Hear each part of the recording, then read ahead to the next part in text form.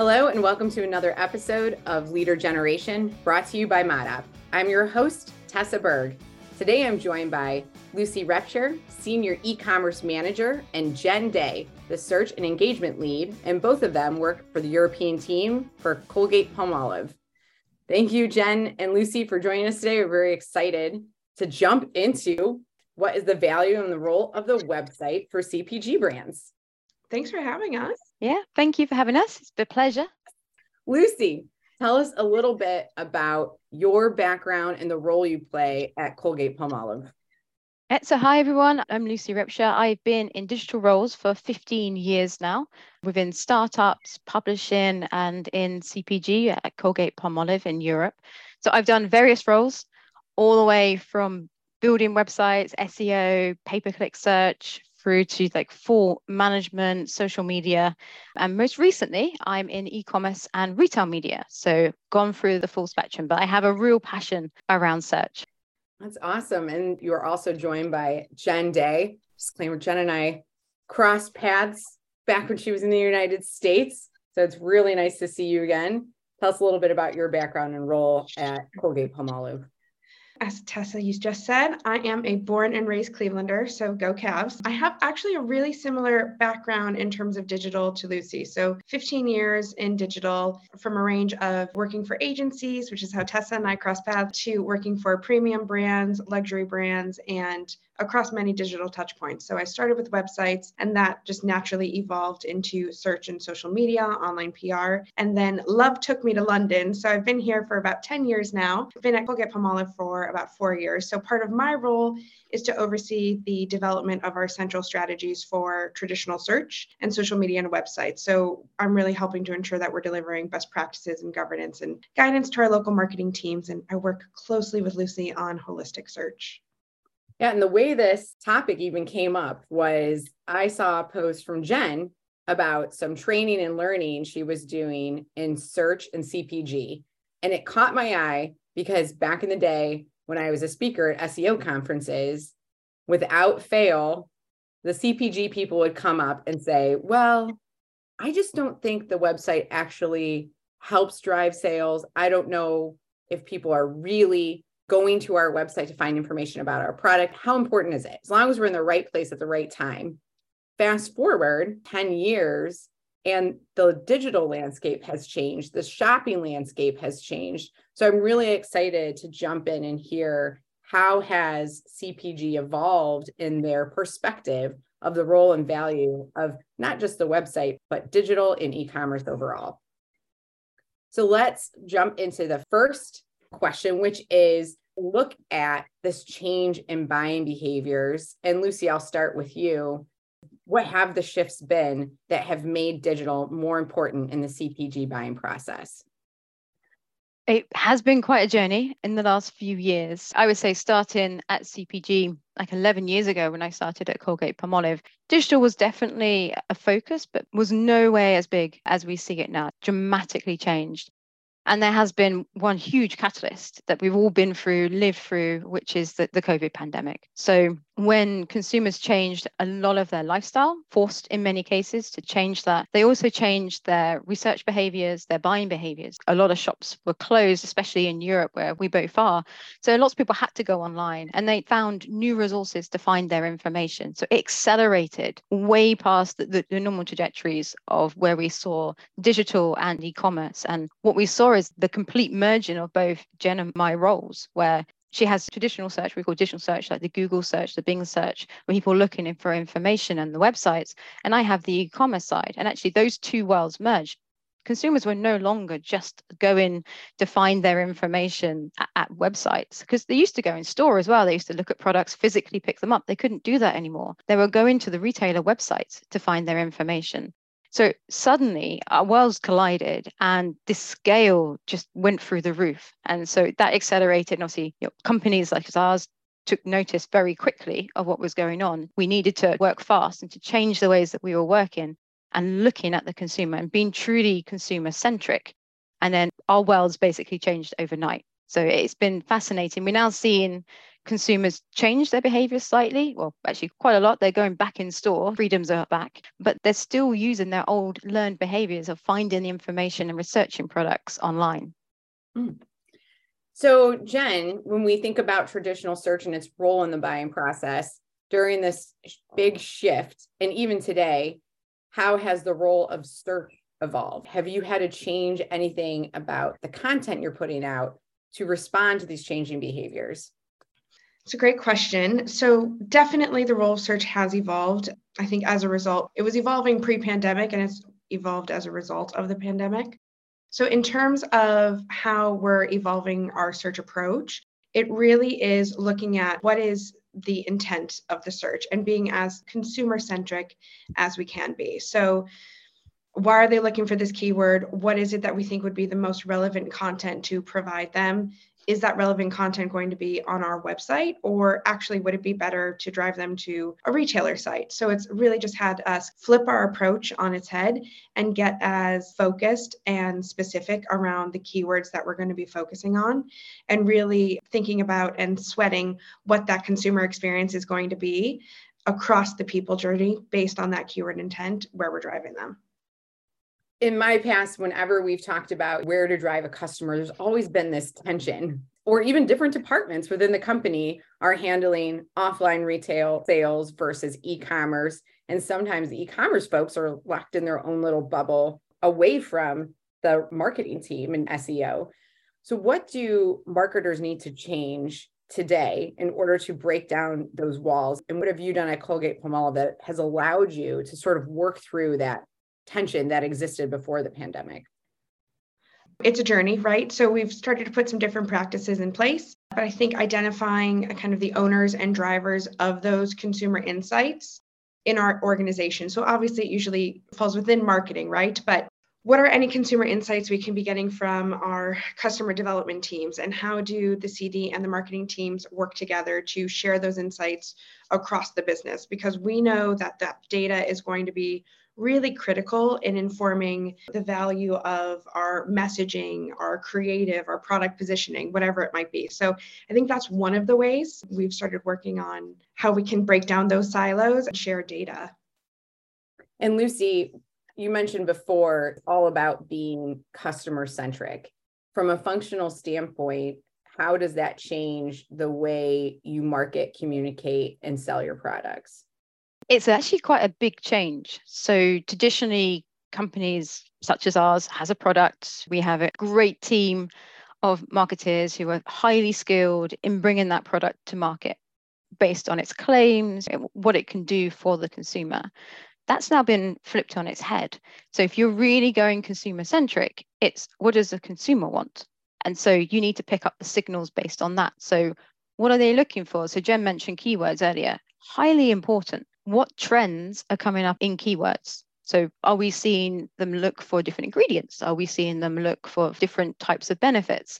And then from there, you can use different tools to figure out from those types of searches, where are they going? Where are they looking? And they may be seeking information at a retailer. Significant searches start on retailers such as Amazon now. That's the first point at which a consumer will go and have a look for information. You know, got fantastic content there, reviews, highly influential. Then they may go on to a website where the wells of Jen's, what she's developing comes into play. But it's starting at what are they looking for? And then what can we do about that? So looking at what's in the market for that type of thing. Is there a gap in the market? How can we play? It's a different way of looking at things. And the same thing for content. It's no longer acceptable to talk about the product in the way the brand wants to talk about the product. You have to see what the consumers are asking for. Read reviews. What language do they use and play it back to them? It's very much the consumer has to be in the center. Every time you create something, you need to ask, is this suitable? Is this what the consumer wants? So I think the pandemic obviously lasted a lot longer than we all thought it would. And I don't know if it's still going on. How can you tell when behavior is a short-term trend versus long-term? Because I know some of the things we're talking about sound really good. Let's be customer-centric. Let's make sure the product's where they want to buy it.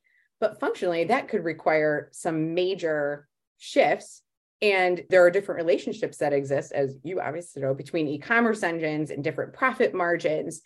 So how do you know when it's a good idea to follow that consumer behavior, because it's going to be something that's sustained in the long term, versus, you know what, this might be short and we have to do what we have to do now? Tell me a little bit about that process. It's a very difficult equation and none of us have a crystal ball. So it's very hard. I think to do this right, you're going to have to be courageous and accept that there are going to be failures. 5 ideas that you have, one could be successful, but the others may fall at the wayside. And it's that test and learn approach, agile approach to marketing. Small scale tests. You don't have to go into full production straight away with an idea. Like test it, test one market. It's that type of approach will help you find to see if something is a long-term growth or is a flash in the pan, something that just comes up, comes down again, and not worth the effort to go into. I think in the past, a lot of companies have waited too long to act. And then the trend has gone. Other more agile players have come in, like smaller brands. They've taken that space. And then it's a lot harder to get in once someone else is established. And at the beginning of the call, you mentioned SEO, like search engine optimization is not just on a website, it's also on a retailer website. So working towards the algorithms of the retailers, building your content, owning those keywords early can establish your relevancy. You can own that space. I would say the best approach is be courageous and test and learn. Like, find those signals, track them, constantly be curious of what's going on. And then find the ones that you think have legs and then test. I love that approach. I'm obsessed with data. So I've always loved testing because you never know if you're right until you try. So to recap where we're at in this journey, we want CPG brands, or I guess I'm saying I want, but you guys are making any demands of anyone. But if you're a CPG brand listening, start with your internal data. Find who has the deepest knowledge of that customer. Then look at search behavior across different channels. I like that you mentioned that Amazon has become a way that people research products. Doesn't always mean they're going to buy it there, but Amazon, for your product to be really successful, you have to have all those different views. I have found it's very easy to read the label, the Amazon shots, and I'm seeing more CPG brands start to just pull some of those basic images onto their sites, make it easier to research and choose where you buy. But let's move into how this has impacted marketing tactics. So I have a good sense of my customer. I'm going to be courageous and start testing small to learn what will work based on that data. How have you seen a shift in the way you prioritize go-to-market tactics or strategies? And Lucy, we'll start with you. So that actually go-to-market strategies, it may be online first. It's probably the biggest shift that we've done. It may be in some cases direct to consumer. There's lots of ways that we can test products and see if they work, like small scale marketing budgets, looking at advertising on a retailer first, seeing what insights we can get and use those strategies, those insights for the larger, more integrated campaigns later on if the product is successful. Again, I'm talking about that test and learn. It's very much that nature as well when it comes into go-to-market strategies. It's not always the big pow, straight in, everything in. It's sometimes a bit more of a start and stop, learn as we go, learn, pivot, change, and then you get a successful equation. When you do have the data, that's when it's really powerful. So if you can do closed loop attribution, then life's a winner. It's very rare. It's very hard to get, but that is what to be striving for. So Jen, tell me a little bit in this shift to digital first, how do we know that being customer centric, starting to look at where they begin their journey is working? It's a good question. So Lucy and I try to approach everything as holistically as we can. The business in general, we're trying to approach things more holistically. So from an omni-channel perspective, in my wheelhouse, looking at more traditional search and social, we'll be looking at any indication that this is working based on a growth in impressions or in clicks, click-through rate, engagement on the site. But then also we would be looking at things like share of voice, share of search, how sentiment is growing and changing, and anything in terms of an increase in brand mentions, factors like that. So a good blend of qual and quan, but then from more of a retail and e-commerce space, Lucy, happy to get your thoughts on that one. It's a challenging area in the e-commerce world. Over many, many years you mentioned about the e-commerce teams being siloed off. It's very true. And also a lack of real KPIs. ROAS, return on ad spend, has been a go-to for many, many brands, but it has serious implications for going after ROAS. Yes, becomes a good metric of return on what you've spent on, but it doesn't give you the full picture. So naturally, with the search algorithms, any retail media algorithms, it goes towards the most likely people to purchase, but they're normally your customers already. So you're just cannibalizing, and you end up pulling yourself into a situation where you cannot grow because you're hitting with frequency so high on this small group of people that will click and will buy, but they would have probably already purchased. So you're not growing your share of market, you're not growing your brand. So we've been re-educating the company about return on investment versus ROAS. So some of the metrics are very similar to Jen's. Share of voice, how visible are we? And then looking at new to brand metrics as well as sales. Sales is never going to go away, obviously, but product pages. So we know that over 60% of people are digitally influenced with what they see on the PDP pages at retailers. So we need glance views. We need eyes on our content. That we spent a lot of time and effort creating this great content and reading the reviews, our great products. So it's very much looking at clicks, lands on page, sales, new to brand metrics, but also bringing into the topic at the very beginning, SEO. We know that our organic ranking is extremely important, as well as our paid ranking on these channels. So we'll also be tracking that. So a key KPI for us, and I know Jen has this as well, paid and organic working together, one influences the other. It's this full cycle going round. We cannot ignore that in our return on investments for long-term growth. I love that answer because it tells CPG marketers that if you haven't started looking at digital as a way to grow your brand, then you're missing a huge opportunity. Exactly, yeah. That when we use return on ad spend and we invest a lot in what I'll call quote unquote brand channels for awareness, to your point, we are hitting a lot of the same people. And is it really providing value? Back to your customer-centric approach. So if we want to provide value to the customer and be customer-centric and let them buy where they need, then we have to use that search and social data first to see where can we grow, how do we respond to what they want and the information they need, and then layer in the other tactics. So I think that gives marketers a really clear priority on where to start and what to prioritize first. I do think you both are very courageous because these answers sound so easy, but I know that internally it is really hard to sort of push these new ways of thinking. And do you think that there are any specific channels or specific skills that marketers need to start building, especially in CPG, to help them keep their eye on where we see consumers going now, places maybe they haven't gone before, to find more information and engage with the brand? Lucy, you want to start? I can talk about the channels. So in my world, one of my greatest passions recently is retail media. So a lot of the time, traditional marketers in CPG wouldn't have touched this. It would be in the shopper teams, the sales teams.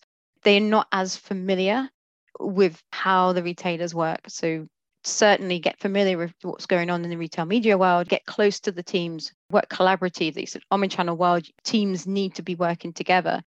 And linking to that, to like general skills that they need to be thinking about is marketers need to be commercial marketers. It's not one or the other, especially in the omnichannel world. The consumer doesn't make the distinction, and nor should we.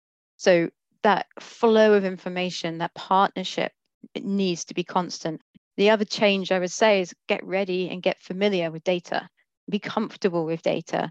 Build up your data skills. That is definitely going to be an essential part of the future of marketing. Yes, I agree. Jen, do you have anything to add? And have you seen specifically data? Because search people, we typically just really love data. But have you seen any other uses where even the use of data or the use of information from search and social and research has begun to evolve, where marketers have an opportunity to leverage it more? thinking about SEO data, I think that's something that isn't leveraged as much as it could be across other channels. So people also ask data, taking that, using it as a way to test different headlines for your CRM or any of your email campaigns. I think just lifting and sharing data across other channels like social media or the CRM, just to get to know your audience more, is something that we could start doing more of as CPG marketers across the board. But then I also think social commerce is a place that we need to continue to focus on and to upskill as CPG marketers. Millennials are super comfortable with e-commerce. Gen Z is even more comfortable with social commerce. It's really all about the experience there. The algorithm can tailor what you're seeing, what you're being targeted with. And that is just going to have a more personalized shopping experience that we know more and more people want. So I think that is an area where it can remove some of the friction between product searching, product desire, and checkout. And that's an area that I think all CPG marketers should keep an eye on and keep upskilling on, because it can also impact offline sales in retail environments. We're seeing more TikTok made me buy it stickers. It's on packs, point of sale. So the offline and the online there is just a place that we should keep more focus on, because we know that the omnichannel shopper is present and exists. People aren't as likely to be exclusively online shoppers or offline shoppers like we may have been thinking a bit more pre-pandemic. Yeah, I agree. I think the emergence of social shopping, even though I buy a ton of clothing because I saw it on Instagram, when I saw the stats of how common that is, that over 80% of millennial women research and buy on Instagram or because they saw it on Instagram or TikTok, I was like, holy crud. For some reason, I felt like I was like the only one. I know, because I think you grow up with like, you wouldn't trust to buy something that, like as seen on TV used to be the thing. Like, remember when you go to CVS and you'd see the end cap of all the things that were advertised on TV? This is just the evolution of that. Yeah. And do you think that's going to continue in some ways, or is there an opportunity for it to get more immersive or deeper with some Web3 tools? Is that? Oh, that's a great point. It's something that I think the answer that you would assume to that is yes. More in-app features, more augmented reality and everything, that's going to just create that personalized experience more. So I think you can expect that that is going to be a direction that more and more brands are going and exploring and investing in the future. Who knows what the future holds with that necessarily, but I think it's just going to be a really interesting space to watch. And especially as more and more social commerce will be driven by influencer marketing. Brands are continuing, of course, to invest and to identify who can really create a lot of conversation, be that nano or micro or macro influencers. So I think that's another way that influencer marketing will help to continue to drive social commerce, but in a way that is going to feel, I hate the word, but really authentic to that brand. And it's something that we see working already and has been working for years for digital first or digital native brands. Yes. So we've seen content play a really important role in the success of e-commerce and selling online and driving offline sales. And so far we've covered that you need the data, you need to know what they're looking for in order for that to really make an impact and be of value to the customer. Lucy, do you see content evolving as we continue down this path of digital first, omni-channel marketing and bringing in these new emerging tools from both Web 2.0 and Web 3?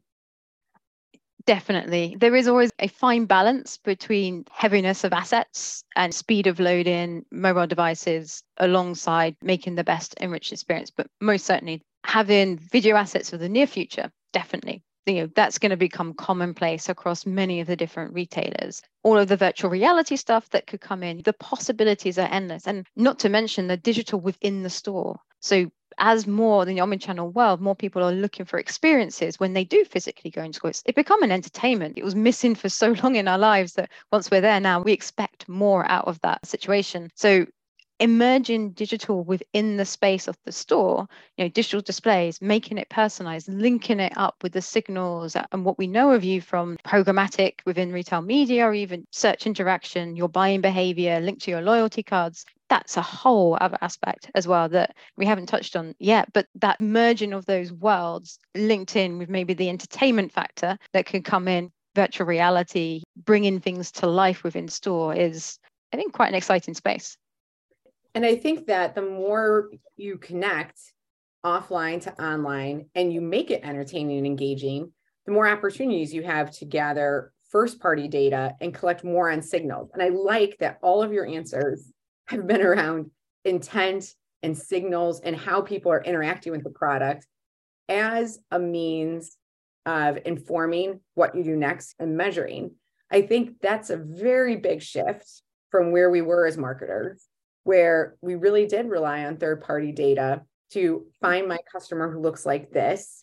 And now we're saying, we're seeing these behaviors here, that means X, and we're putting the onus on us to develop the right experience for that behavior. We sort of glossed over it, but that's a really massive shift in the way that I feel like you're already prepared for third-party data to go away. So it really, again, back to that customer-centric, how does the customer want us to engage, being respectful of their privacy? We're looking at, hey, because you're doing this, what's the best experience for you online and offline?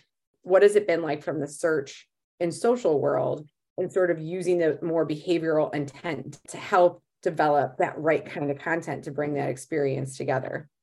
It's a really interesting one, or at least from my perspective. Obviously, it's not just one team who's creating the content. You're getting your insights team involved, and to get that data, you're working with your brand marketers to make sure that any content that's getting created is the right positioning, the right message, et cetera. But in terms of how we're really leveraging that and using it, a lot of social listening is helping to drive the type of content and the style of content that we know our consumers are more interested in, even if that might be a bit of a shift in approach for what we're used to. But having the data there is really helpful because I think it gives you the courage to try and test something new. But it is making quite a difference in terms of the style of the assets that we're creating and being more focused on being, of course, people-centric, customer-centric, but also being channel-focused. And what I mean by that specifically is creating the right type of content for a Meta property or creating the right kind of short format video for be it TikTok or be it YouTube Short, but getting really more focused on, we're not just going to create one asset and chop it up to be the right dimensions, but really being more focused on what would our consumers on this channel specifically like to see. So while we are very focused on an omni-channel approach, we're still making sure that we're delivering the right type of content for where our audience is. It's just also about making sure that depending on where they are in the consumer journey, we're having the consistency in the message, but delivering them the style of content that they'd like to see wherever they are.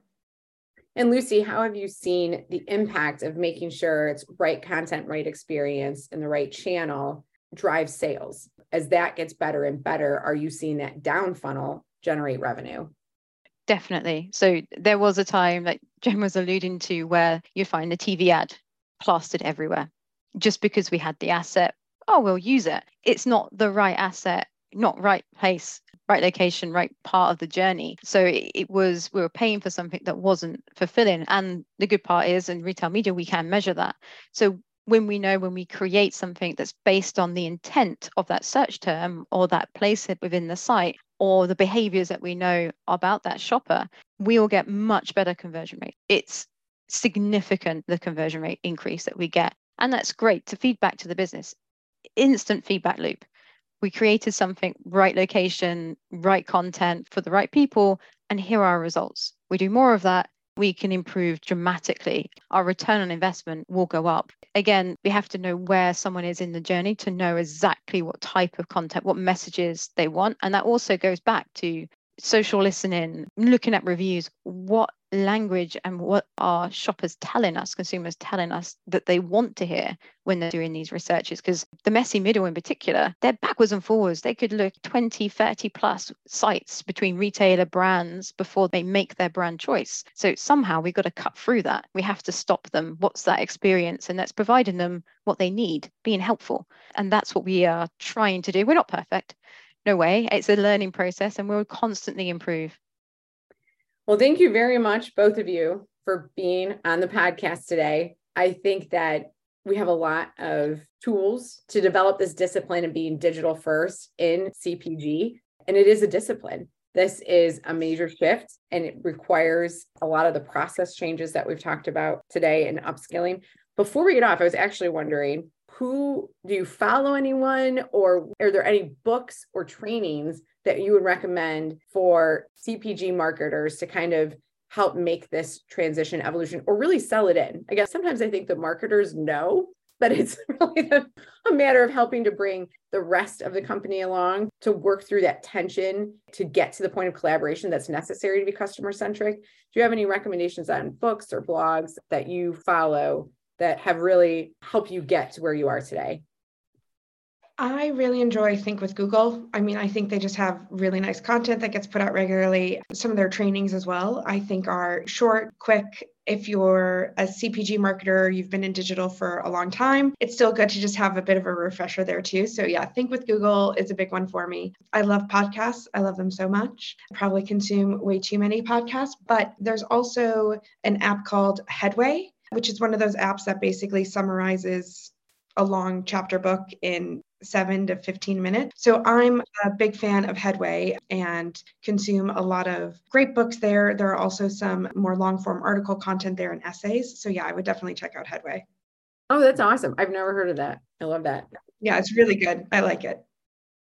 Lucy, do you have any suggestions? Yeah, the CPG guys always pay attention to what's going on there. Also, it's really interesting, like you mentioned that the Google's, Amazon as well, their releases and the documentation, obviously produced by the retailer themselves, but very interesting reads when they do come out. Big industry trends. eMarketer has great stats insights. We've, like personally, Jen and I have used Circus Street for small trainings, very bite-sized trainings. The longest is half an hour. You can pick hundreds of different topics in there to fill your curiosity. And I think information is everywhere. There's lots of tools out there that you can get keyword data from. Even the Google Keyword Planner tool, fantastic insights, and Google Trends, huge things that you can find out for free just by being curious and having a look around.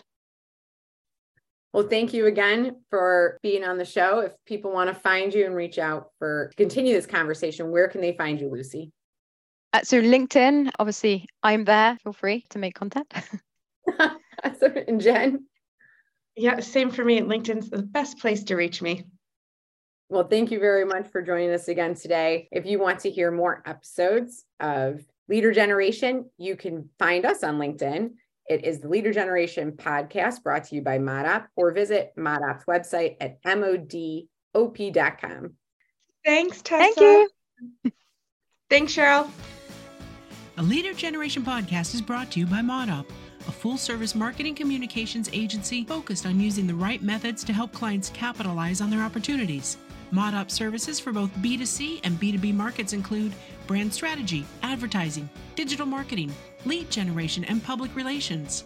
Through its technology group, ModOp also offers website, e-commerce, and app UX, design, development, and technology stack integration.